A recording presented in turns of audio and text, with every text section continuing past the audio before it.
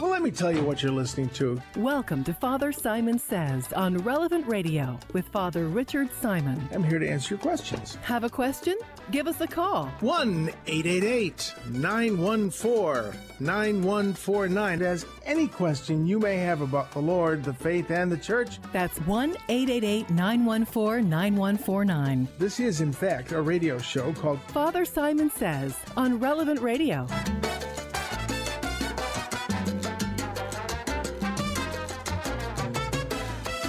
Hello, I'm caught between computers. Ooh. You know... Is that a metaphor for the modern world? Yeah, I think it is. That was live voice in my head, wasn't it? It was live, yes. It was live, yes. A metaphor for the modern world. Well, no, and now it's not doing anything. I think it's time to pray. Oh, Lord. Computers, why? It's a sincere cry from the heart. In the name of the Father, the Son, and the Holy Spirit. Come, Holy Spirit, fill the hearts of your faithful, and kindle in them the light of the fire of your love. Let's start again. It's going to be one of those days, isn't it? Come, Holy Spirit, fill the hearts of your faithful, and kindle in them the fire of your love.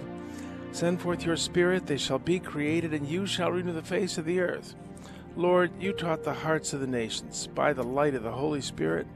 Grant us by that same Spirit to have right judgment in all things and evermore to rejoice in his comfort, through Christ our Lord. Hail Mary, full of grace, the Lord is with thee. Blessed art thou amongst women. Blessed is the fruit of thy womb, Jesus. Holy Mary, Mother of God, pray for us sinners now and at the hour of our death. Amen. Saint Michael the Archangel, defend us in battle. Be our protection against the wickedness and snares of the devil. May God rebuke him, we humbly pray. And do thou, O Prince of the heavenly hosts, by the power of God, cast into hell Satan and all the evil spirits who prowl about the world, seeking the ruin of souls. Amen. And who's that young fellow who's they're talking about as patron saint for computers? Blessed Carlo Acutis? Blessed Carlo... Acutis? What's his last name? Acutis? Acutis, yes. Blessed Carlo Acutis, pray for us. You know I need it.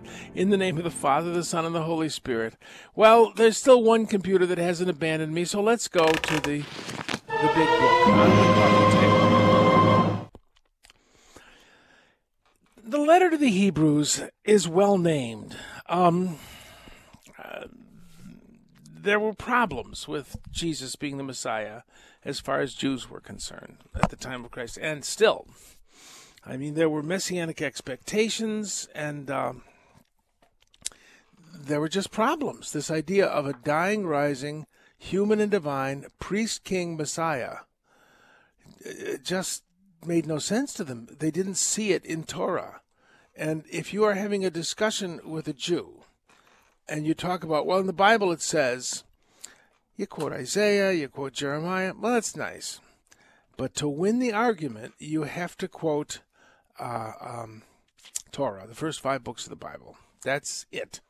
That's the only part of the Bible which is absolutely infallible as far as Orthodox Jews are concerned today. It is unerring and unchanging.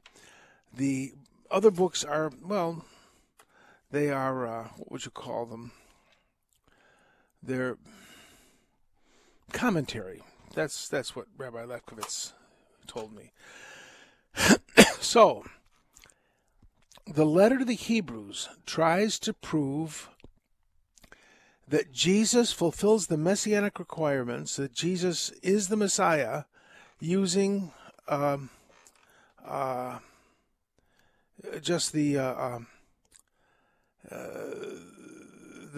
Torah. For instance, there's no mention of life after death or the resurrection in the first 5 books of the Bible. So Sadducees only reverence the first 5 books of the Bible. Well, the author of the letter to the Hebrews goes on to talk about the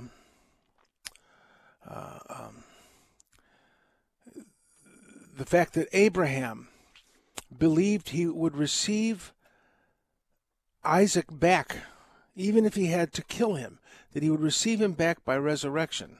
And what he's doing, he doesn't mention it in the letter to the Hebrews, but he's clearly referring to the statement that Abraham made to the serving men, "Stay here with the animals. The boy and I will return." In other words, if Abraham believed in the resurrection, it's in the Torah. Priest, king, Messiah. Priests came from the tribe of Levi. Kings came from the tribe of Judah. There was a separation of powers. The kings could not arrogate to themselves the perks of the priesthood, and the priests were not kings. So, in the ancient world, kings invariably were priests, and actually, they might as well have been gods. So, there you go. By talking about the priesthood of Melchizedek, the author of the letter to the Hebrews points out that there is a superior priesthood to the priesthood of Levi and Aaron, that Abraham is ministered to by Melchizedek. Thus, the priesthood of Melchizedek is superior to the priesthood of Levi, because the superior ministers to the inferior. So that's what's going on here. This is I call this proto-Talmudic reasoning. Rabbi Lefkowitz would say, why are you calling it proto-Talmudic? Just call it Talmudic. The word Talmud means the study, and a Talmid is a disciple. And so the careful study of every word of the Torah is the heart of this approach to things. Now, that all sounds interesting, but we're going to see that it has a lot of impact on the gospel reading today. So this idea of comparing Jesus to the angels, that's the weak part in my argument. This idea of a divine Messiah is very hard to prove from the Torah, but we'll talk about that later. So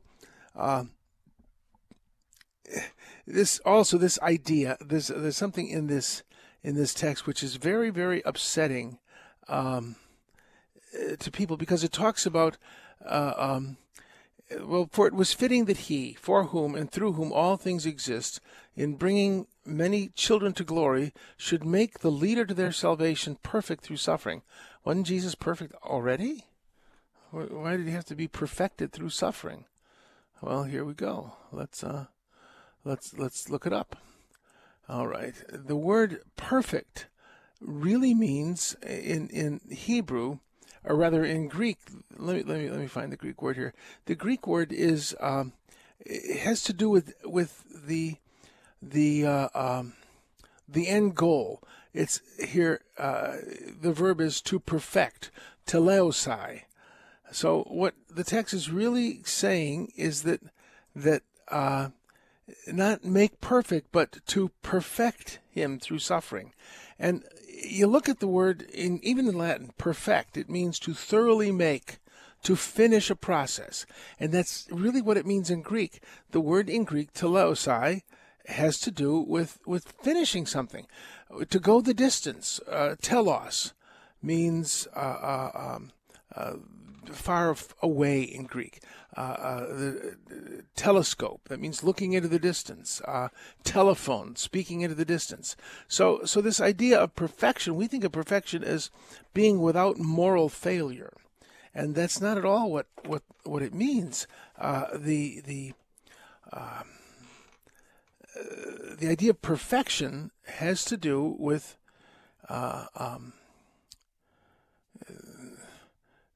finishing the reality which is begun. So this text is not saying that Jesus was imperfect. He's saying that he had a goal to achieve, a destiny to arrive at, and that's what's the big deal here. So, at any rate, so if that verse troubles you, I hope it doesn't now. Well, let's go to the gospel, because this is a little bit more concrete. Jesus came to Capernaum with his followers. Fascinating thing. You can look it up. There's a site in Capernaum which most scholars think was the house of St. Peter, and it was transformed into a church, a very important church in the early days of Christianity. And it's where Jesus stayed. It's a wonderful, wonderful place. I had the privilege of saying Mass in the chapel that's built over it, which is a very strange-looking church, but a very modern church. But the neat thing about it is that it has a glass floor in the middle. You don't walk on the glass floor, but as you're saying Mass, you're looking down from the altar into what may in fact be one of the very earliest churches in the history of Christianity. So it's kind of neat. Well, that's Capernaum. Jesus came to Capernaum with his followers, and on the Sabbath he entered the synagogue and taught. The people were astonished at his teaching, for he taught them as one having authority and not as the scribes. In their synagogue there was a man with an unclean spirit. He cried out, "What have you to do with us, Jesus of Nazareth? Have you come to destroy us? I know who you are, the Holy One of God." Jesus rebuked him, said, "Quiet, and come out of him." And the unclean spirit convulsed him. A loud cry came out of him. They were all amazed and asked, "What is this, a new teaching with authority? He commands even the unclean spirits, and they obey him." All right, what's going on here? Authority. Back to this idea of Talmud. If you ever read Talmud, it doesn't make sense to us at all, to non-Jewish people. It begins with a discussion of when should the Shema Israel, the Hear, O Israel prayer be said in the temple. This is what? You're just jumping into the middle of this discussion, and it quotes this rabbi, it quotes that rabbi. That is the sort of approach. Well, Rabbi Shmuel said this, and Rabbi Levi said that, and let's look at the experts. Jesus didn't do that. You have heard it said that such as, but what I say to you. He taught with authority, and this was not a very Jewish way of doing things. You had to rely on the tradition. Well, he didn't do that. But even more significantly, he cast out demons with authority. Every rabbi at the time of Christ, and I think Sephardic rabbis are still expected to do this, they were exorcists. We see in the Acts of the Apostles, the sons of Sceva, traveling about as exorcists. Exorcism was very important in the ancient world, very big business, because they really believed that everything that happened, disease, everything was from the devil. And well, in a way, all the bad stuff is, but mediated quite usually through non-supernatural means. But another story for another day.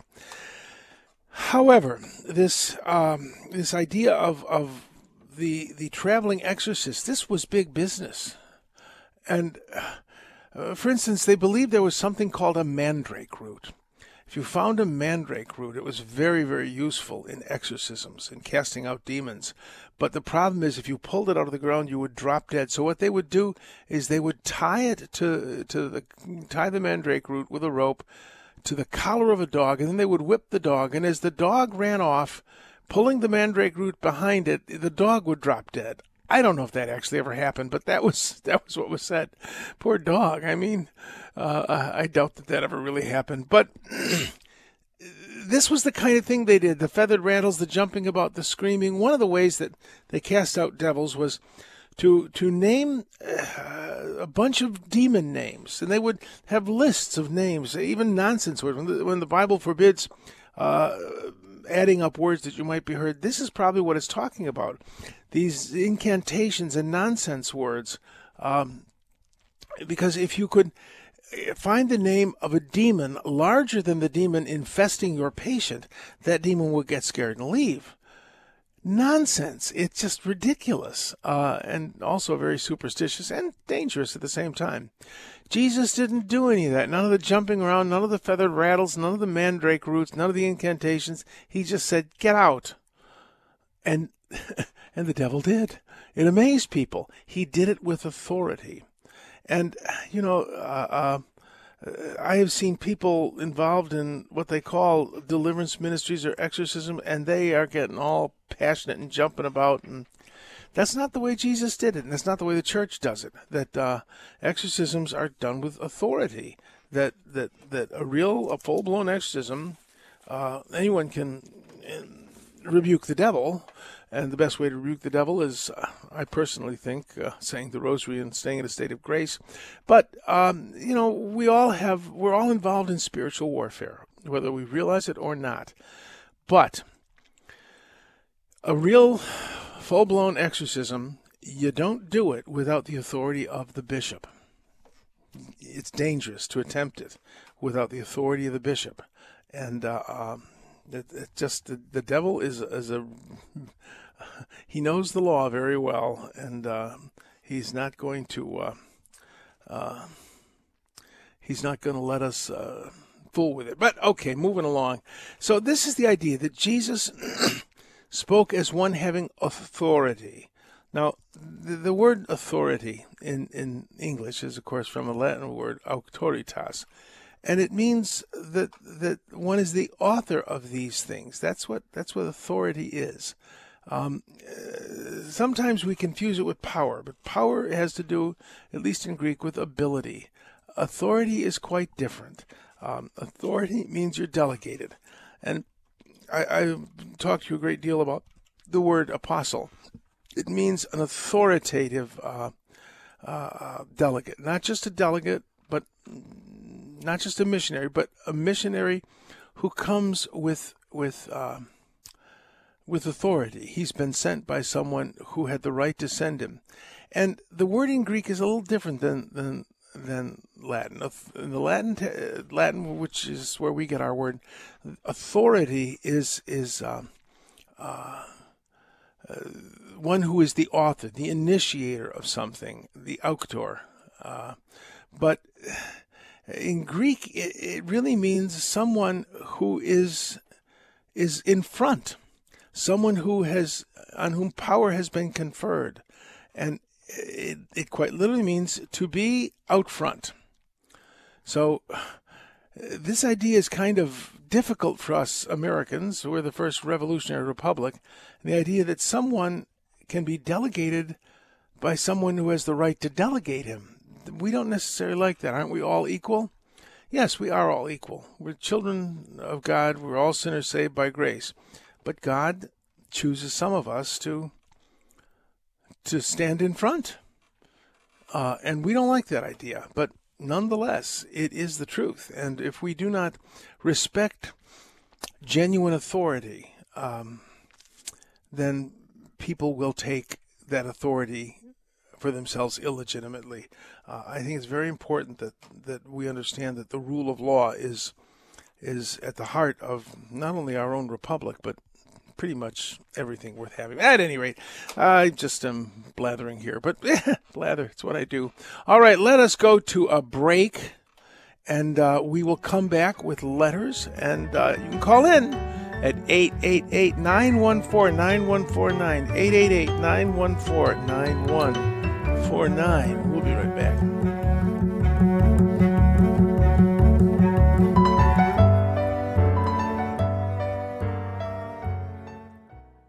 Our sponsor, the University of Dallas, provides a rigorous liberal arts education that forms the whole person for wisdom, truth, and virtue. Learn more about the Catholic University for independent thinkers at relevantradio.com/UDallas. You got to accentuate the positive, minus the negative, latch on to the affirmative, don't mess with Mr. In-Between. You got to spread joy up to the maximum, bring gloom. The voice in my head is playing this to calm me down. Thank you. Is it working? It's working, yes. I'm much calmer. In fact, my computer says it's working on up to... You know, I miss goose quill pens and carrier pigeons. You know, if the pigeons were truculent, you could always eat them. All right, moving along. $5,000 for a computer, and it can't handle a simple assignment. Well, I don't know if this costs $5,000. I doubt that. But, all right, no, it's me that can't handle the simple assignment. All right, let's go to letters. All right, I have some letters here. This is a good question. Where is the question here? Could you explain the Come Holy Spirit prayer? I teach 8th grade confirmation and would love an explanation of the prayer. For example, we shall be created. I should have pulled that up. We shall be created. The Holy Spirit prayer, first of all, the idea of the Holy Spirit being a person, that we like to think of the Father and the Son, no problem. But the Holy Spirit, what? Do we worship a dove? The Holy Ghost? What's all this about? No. The Holy Spirit is a person. I remember hearing a story about a fellow who, a Korean Pentecostal minister,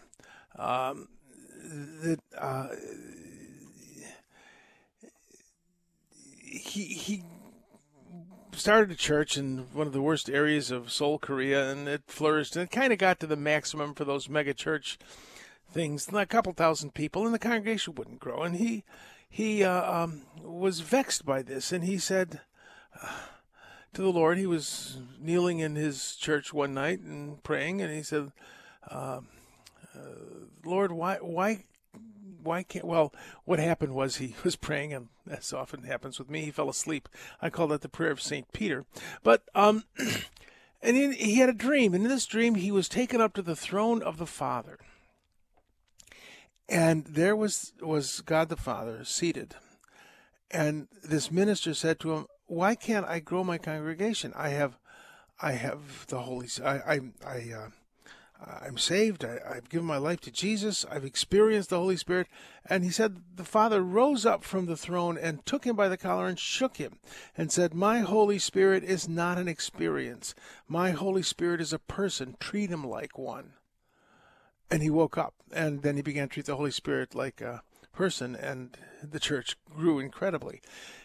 We don't treat the Holy Spirit like a person. What is a person?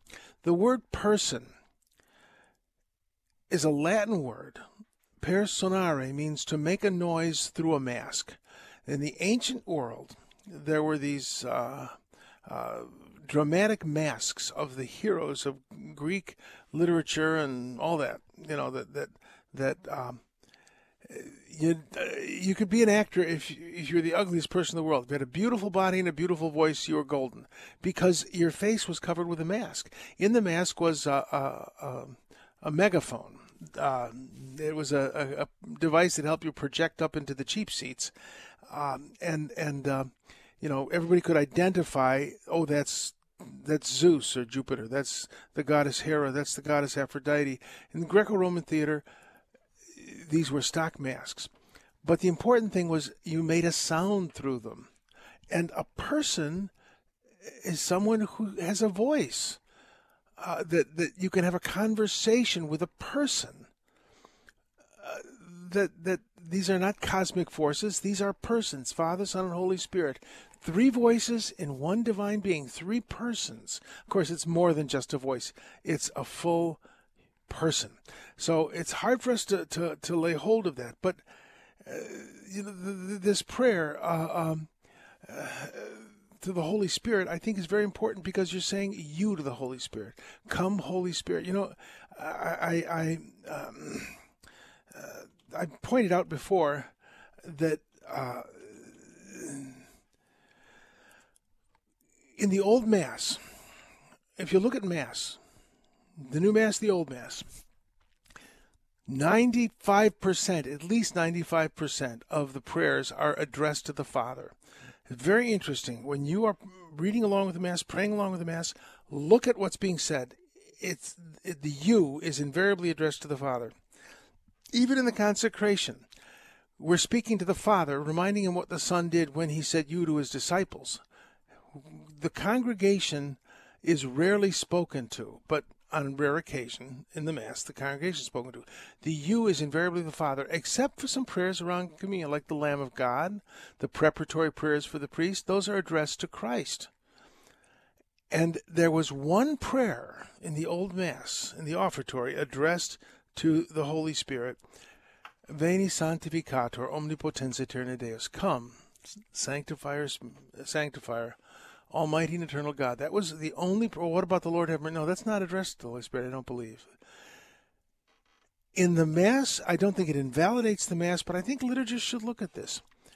There is no place in the Novus Ordo where we address the Holy Spirit as a person, where we say you to the Holy Spirit. And I think that is a very, very important reality. So we need to have a relationship with the Holy Spirit. And, I've shared with you, the Holy Spirit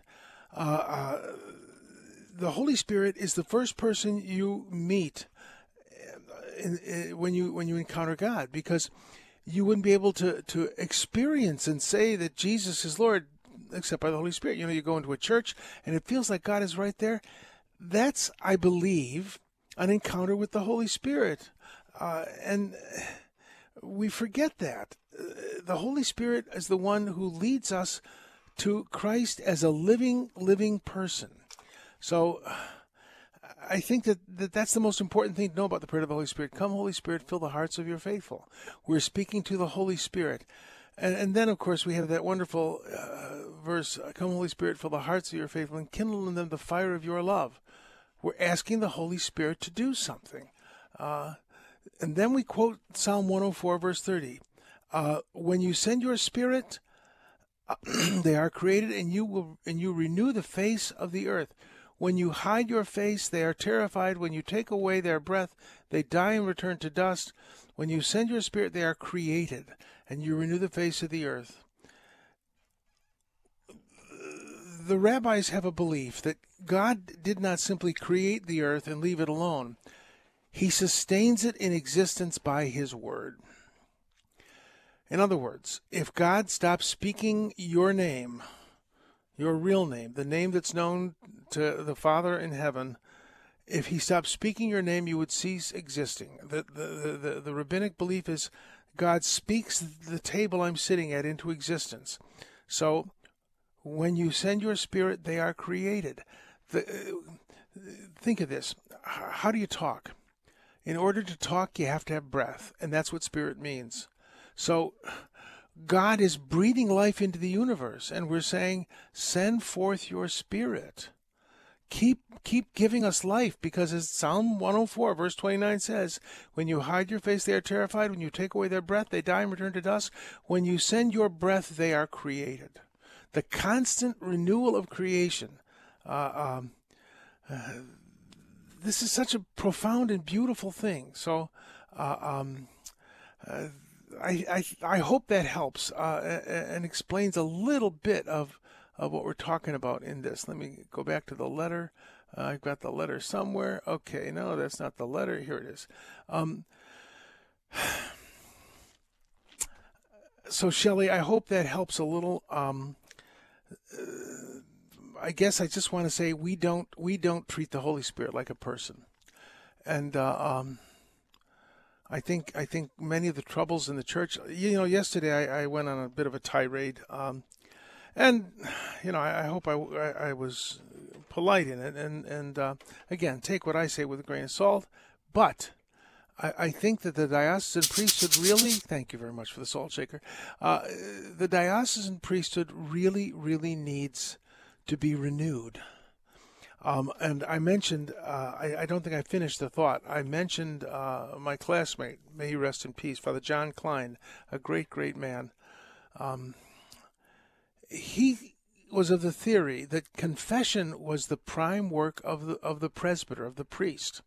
That the only reason I say Mass, that I'm the main celebrant of a Mass, is because the bishop couldn't be there. And he delegated me as his vicar to say it. That the pastor is the vicar, the substitute for the bishop in his parish, or where he has been delegated. So the offering of the Holy Liturgy is primarily the work of the bishop. And of course, priests participate in that. I don't mean to lessen the responsibility and the great privilege that priests have saying the Mass. However, that said, the only biblical mention of a presbyter in a sacrament is in the anointing of the sick and the confession of sins in the letter of St. James. Confess your sins to one another, that you might be healed. If anyone is sick, let him call for the elders, the presbyters, the priests of the church. And if they committed any sins, they will be forgiven them. So this idea of confession is a primary responsibility, and it's just that we aren't really, I guess, educated to think that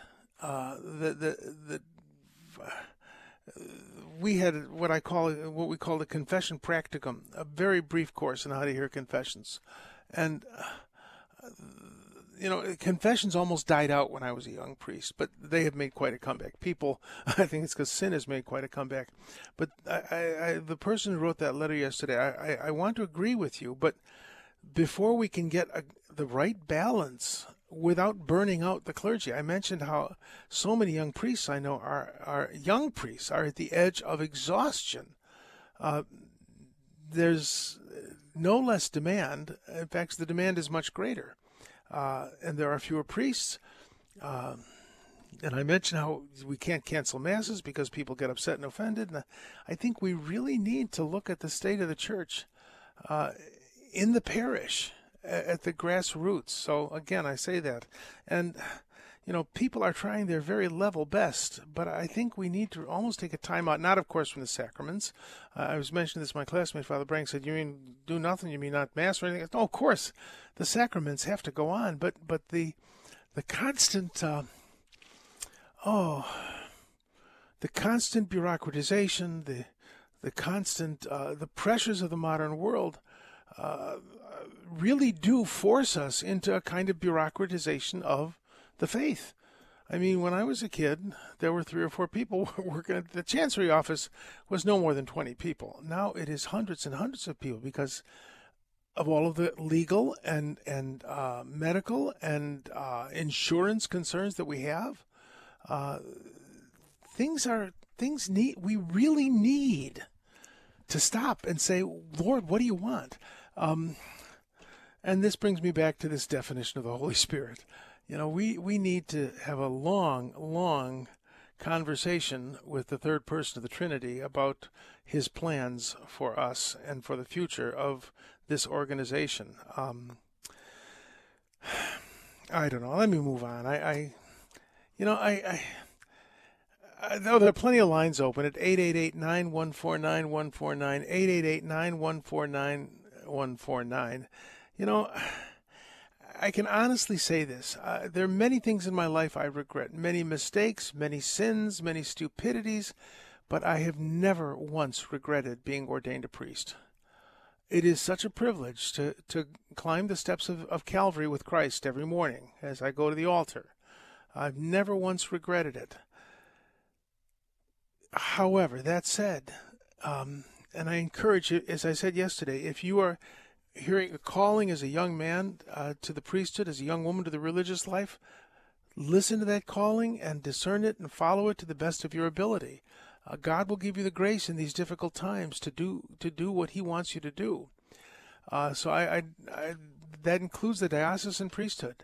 But I really think we need to pray and to consider what is the role of the diocesan priest, what is the role of the parish. And I maintain the parish has been the vehicle of the faith for almost 2,000 years, and to monkey about with it without real prayer and real consideration, we are asking for trouble. But that's just me. I'll quit grinding that axe. It's as ground as it needs to be. All right, let's move on. Question from a listener. I've been trying to find out what Mount Moriah means, John from Sacramento, and I have been unable to do so. I will keep looking. All right, let's go to a letter here. This is from an anonymous person. There is a woman at our parish who often wears a T-shirt that says, "Protect trans kids" to Mass and to parish functions. From seeing this family at Mass over the years, it's apparent that one of their teenagers is pretending to change genders. I'm surprised that no one has asked her not to wear this shirt in our parish. Should I bring it up to her, even though I don't know her well? Should I speak to our pastor first? No, you don't speak to the pastor first.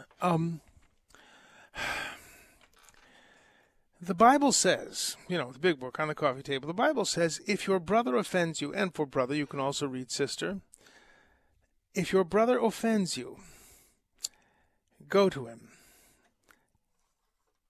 Is this person your sister?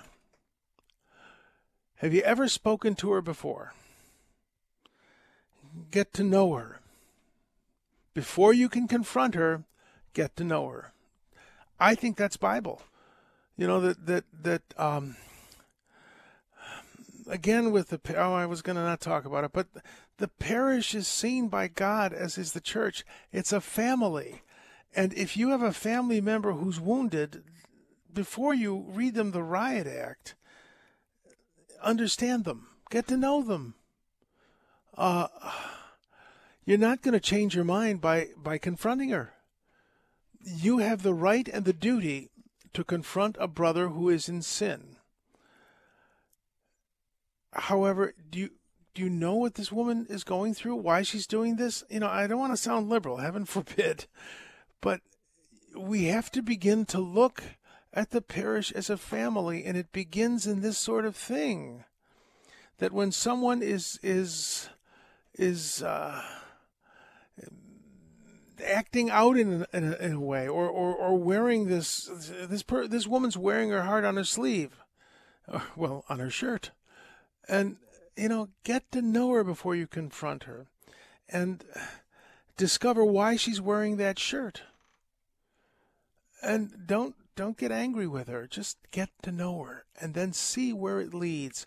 You know, the Lord in that passage about confrontation says, if they repent, you have won a brother. You want to win her as your sister, not read her the Riot Act and get rid of that foul shirt from parish meetings. You know, I think once you've gotten to know her, you say, I see you always wear that shirt. I'm curious about it. Well, I believe this and this and this and this. Why do you think that? What do you mean, why do I think that? You know, before we confront someone about, you shouldn't think that, you shouldn't do that, you shouldn't. Why do you think that? You know, I know why I think what I think, and why do you think that transgenderism is wrong? I know why I think it's wrong. It is perfectly obvious to me that sex is about reproduction, and not simply about personal identity. It's the way it works. I think that's one reason. There are about 20 good reasons that we can talk about. But then there are people who disagree with me. I would like to know why they disagree with me. Again, I think that this has to do with our failure to see the church and the parish as a family. It's a place where we have meetings about projects to get stuff done. That's not what families do. Families live with each other. What we saw that in, was it in Sunday's Gospel, when the disciples came and said, Rabbi, where do you live? And Jesus said, come and see. The church is about living with God and living with one another. It's about abiding together, spending real time with a real family. And we are so far from that. And I think that until we see the church as God sees her, we won't make progress. So don't get this woman kicked out of stuff. Get to know her. I think we need to change the whole way we look at the church. All right, we're going to go to a break. We'll be right back. 888-914-9149. 888-914-9149.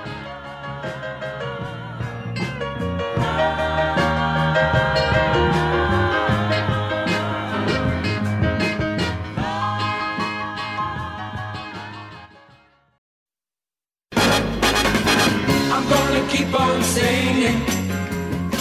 I'm gonna keep on shouting. I'm gonna keep on lifting my voice and let the world know Jesus said. I'm gonna keep on singing. I'm having one of those days. I believe with all my heart and soul that the Catholic Church is the church founded by Jesus through the ministry of the apostles. And I really, really believe in the principle of hierarchy. And hierarchy, like I tell you all the time, is, well, let's go to the word of the day. I just changed my mind. Is that what we're on now? Word of the day. Give me a word. Any word, and I show you how the root of that word is Greek. Well, that's certainly true in this word of the day. I was going to do repent, but I changed my mind. I just want to talk about hierarchy again. because it's a very important idea. And when we hear hierarchy, even people who are in the hierarchy, we hear chain of command. That's what we hear. That's not what hierarchy means. Hieros means sacred, and arche means leadership in Greek, one of its 1,000 meanings. And a hierarch has exousia, has this, he's placed out in front. You know, we're in a spiritual battle. We're involved in spiritual warfare. And authority means we've shoved someone to the front of the crowd. You go fight the devil for us. That's exousia. You are in the front of the battle. You are the one who has been chosen to stand forward. That's what the Greek word means. Ex is out front, and ousia is being. Hierarchy is sacred leadership. As far as I know, God has only created 2 hierarchies. He respects worldly hierarchy. St. Paul tells us we should pray for the king or whoever's in place of the king. But the 2 hierarchies God has created are mom and dad. That's a sacred leadership established by God at the beginning of the creation. And the other one is established at the beginning of the new creation. You know, this idea of, I was talking about the prayer to the Holy Spirit. God creates all things by his word and sustains them in being. That's what I believe it refers to. And Jesus said to the disciples, he breathed on them and said, receive the Holy Spirit. And he created them by the breath of his mouth to be the second hierarchy, the second sacred leadership. And the leadership, that hierarchy has been, I think, co-opted in many ways by the world. Certainly was co-opted by the medieval world. And, it was the sons of the nobility who became bishops of the church, and they really took their role as nobility seriously. But it's not a noble position in that sense. It's not an aristocratic position, even though we hedge it about with things aristocratic. That's beginning to change. It's the word papas originally referred to the bishop. The bishop was the father of the family, and that's the idea. That Francis George, I just marveled at him because he really took that seriously. There were clergymen whom I knew and were friends of mine who just vexed him. And people say, why don't you just come down on him like ugly on an ape? Because Francis George worried about their souls and their priesthood and the danger of schism. He had this huge diocese. And he really worried about it as a father worries about a family. He would get into big arguments with the clergy in a way that a father gets into an argument with one of his sons. In the end, he said, I'm in charge. You'll do what I tell you to do. And he was right. But he never did it in a way that, at least in my experience, that was arbitrary. He would give you the dignity of arguing with you in a loving way. And, a bishop is meant to be a father to his family, especially a father to his clergy. I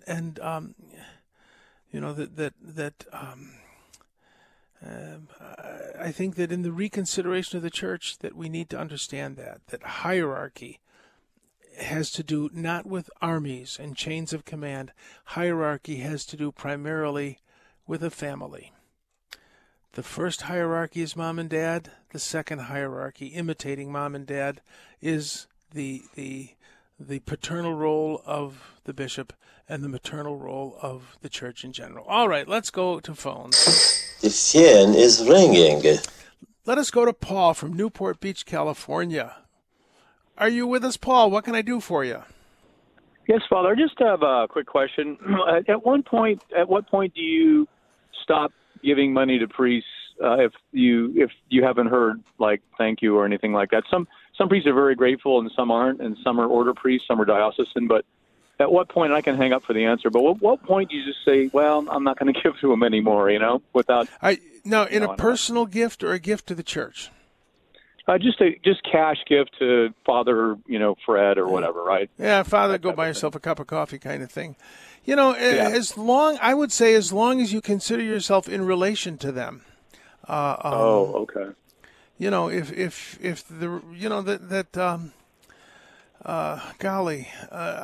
would say if the priest is old and retired, of course, I'm partial to that, because the retirement plans for priests are pretty meager in most places, as far as I know. Right. But I think you have to always keep in mind that you're giving to the Lord. That if this guy is troubled and overwhelmed. Myself, I'm still writing my Christmas cards, and I'm retired.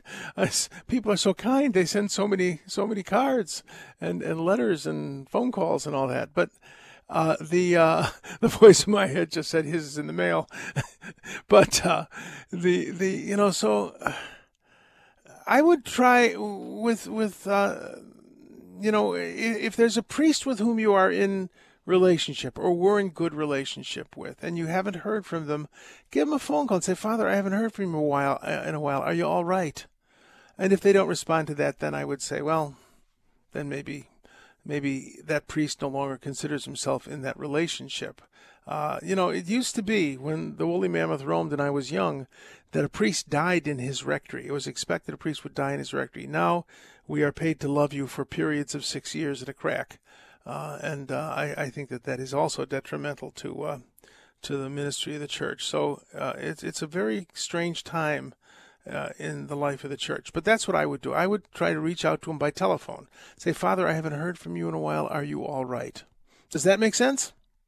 Sure does. There you go. Then if he doesn't respond, won't pick up the phone, then I guess I'm not in the relationship I thought I was in with Father. Now, if you're giving to the church, to this fund, that fund, unless the money is being ill-used, remember you're giving to the Lord, that people do expect to be thanked, and the Bible says what we're supposed to say is, "I'm just a useless servant."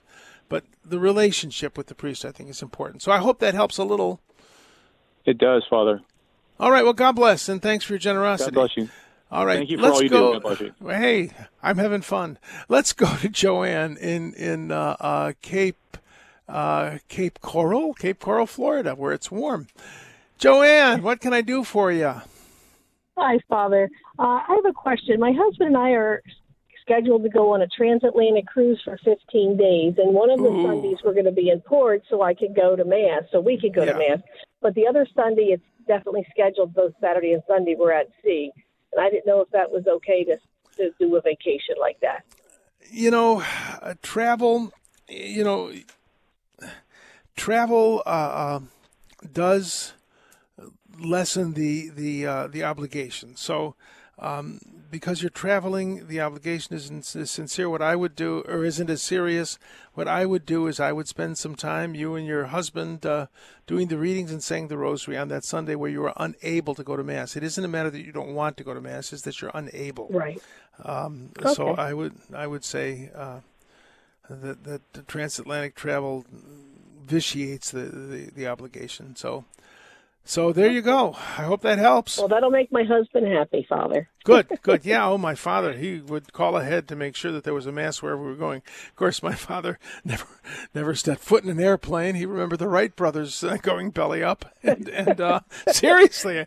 And my father on a transatlantic cruise, boy, I would have liked to have seen that. He liked his feet on terra firma. And he liked the Mass right where he knew it was. But, that travel does mitigate the obligation. So I hope that helps. All right? All right, it does, Father. Thank you. God bless. Good to talk to you, Joanne. Bye. Let us go now to Patrick, who's in Santa Fe, New Mexico. A nice town. I like Santa Fe. Patrick, what can I do for you? Well, come visit anytime you want. I got a casita for you. Beautiful. Up in the high country. Okay. Oh, the sky. Big sky is great. But go on. Hey, my friend asked me for some advice. He's Armenian. He belongs to an Armenian church. I don't know whether it's the Armenian Catholic Church or Armenian National Church. Sometimes when he's in Italy, he told me that he would go to church at a Catholic church and receive communion. He said, what do I think about that? And so I don't know which of those two churches he's in. Oh, dear. What might I say to him, or where can I look for information? Well, let me see. I'm looking away here. Us going to Holy Communion in Orthodox Church is really quite forbidden, because they have very strict fasting rules, and they're not where we are with this. We are a little more flexible about this. Let's see here. The Catechism does say that there's an exception for Orthodox people in the Catholic Church. That usually the answer, well, if there's no possibility that they can receive communion, as I understand it, I'm frantically looking for something authoritative on the web as we speak, but if there is no possibility that they can go to Holy Communion, then in their own community, then that would be an exception. I'm going to have to research this, so I will try and answer this tomorrow definitively. But that's my understanding. That may have been redefined and more precisely, and I'll look that up. But speaking of precise definitions, Drew is coming up.